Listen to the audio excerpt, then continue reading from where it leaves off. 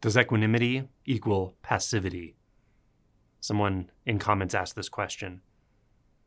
When there's equanimity, is there a kind of passivity where you don't care what happens? So I thought this was a good thing to unpack. It is somewhat paradoxical, but with equanimity, there's a knowing that's deeply instinctual that everything is completely okay. And what comes with that is this knowing that you don't have control over anything as an individual apart from everything, because that whole paradigm is flawed. So even though a thought could say that I have control over this or that, your instinct, your deep knowing without concept is very clear that there is no separate self. There's nothing acting apart from anything else, and thus pushing and pulling on your experience is essentially useless. And indeed, there is nothing that can actually do that. There is nothing that needs to or has to reject experience. So there's a deep peace that comes with this that's primary, that I would say is always there, or essentially always there. This is what I would call equanimity. Now, does it mean you don't care what happens?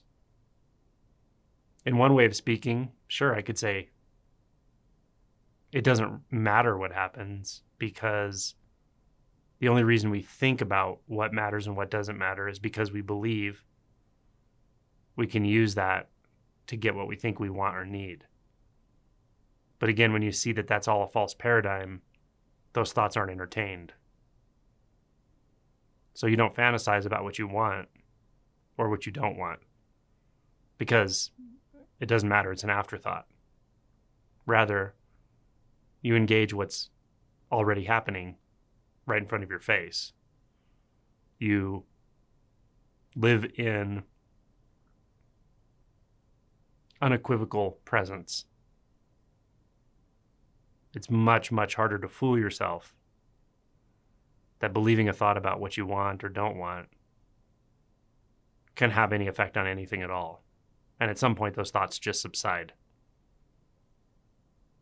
So the whole language around, do I care? Do I not care?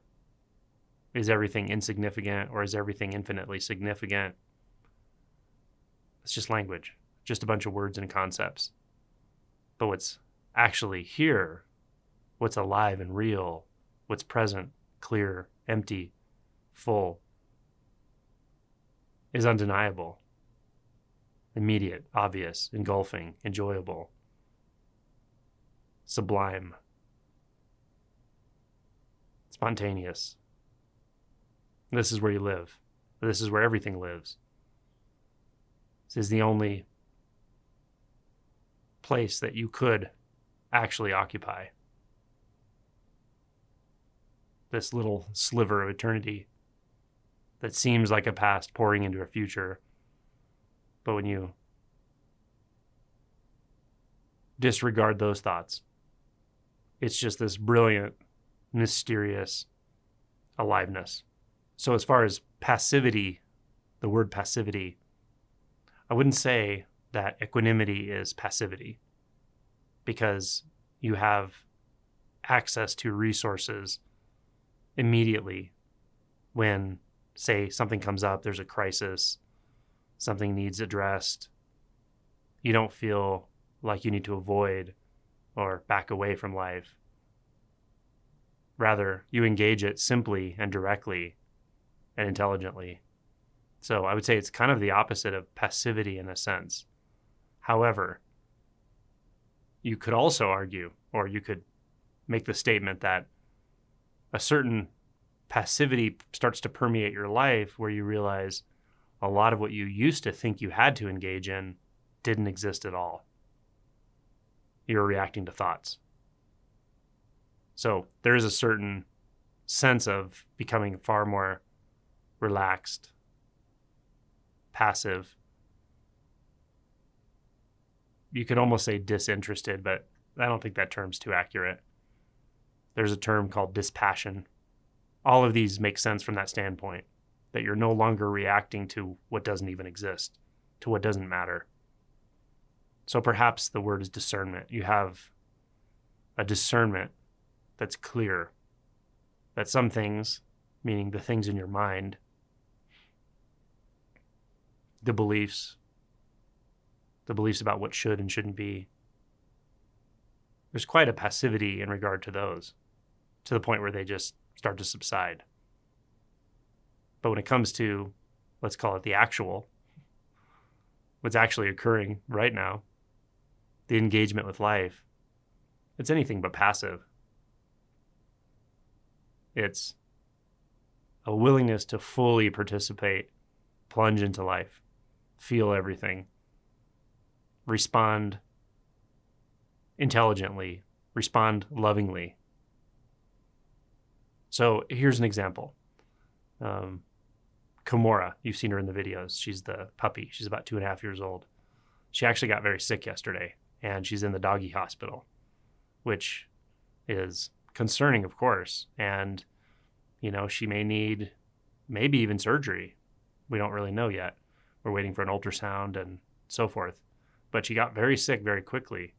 And of course, that's concerning. Of course, I felt the emotion of concern, and I felt even sadness for her and so forth. But at the same time, there's a profound equanimity. And interestingly, just looking at her, she was getting kind of lethargic, like maybe listless would be the word. She was very low energy, almost falling asleep, just sitting there, sick, couldn't keep water down. And looking into her eyes, she didn't look distressed at all. No distress, very present. But the body was almost shutting down, and she definitely needed help, needed fluids and support and so forth. So that whole process, we were able to respond immediately, simply, intelligently, without unnecessary drama, but certainly concern. We held her tight and give her kisses before she went back to go into the doggy hospital for the night to get her fluids and labs and antibiotics and all that. So the action was appropriate. It wasn't, I wouldn't say it was passive at all. It was quite active and efficient even. But still through all of it, there's a thread of peace and equanimity, and things are deeply okay regardless of how anything goes.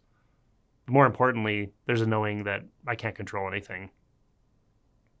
Not based on what I would want. If I could entertain the thought that says, I just insist that it goes this way or that way, sure, it's a thought, but that's not going to change what's actually happening. And in fact, it can get in the way of your own judgment about how to actually deal with the eventualities as they unfold and change, and because everything's a dynamic environment. So without all those background thoughts that are just unnecessary and inaccurate, it's easier to see things more clearly, to make better judgment decisions and be present for your loved ones, for the dog, for Kimura. So that's just an example where there can be even intense emotion, there can be an intense situation and a lot of activity, and there's still equanimity. So equanimity is something that is sort of just threaded through all of experience. That's maybe the best way I can say it. And there is a deep knowing that everything's completely fine, actually, no matter how anything plays out. So hopefully that's helpful. If you have any other questions, let me know in comments about equanimity, how it plays into life situations and passivity and dispassion and all that. Also, please wish Kimura good luck.